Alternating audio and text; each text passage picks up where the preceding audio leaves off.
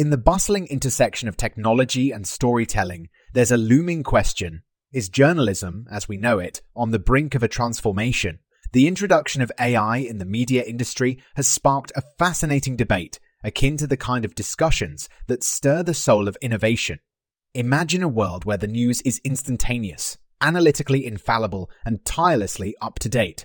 This is not the mere conjuring of futurists. This is the reality unfurling before our very eyes with AI technology.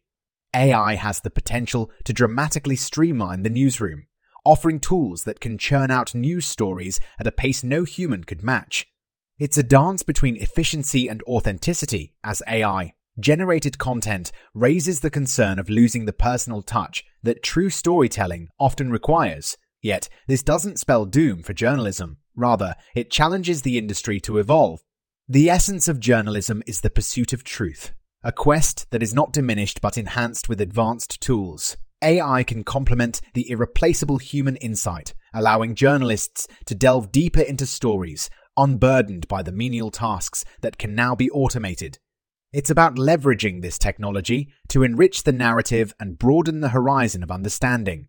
AI is not an end, but a beginning, an invitation for journalists to redefine their craft and for audiences to witness an enriched form of storytelling.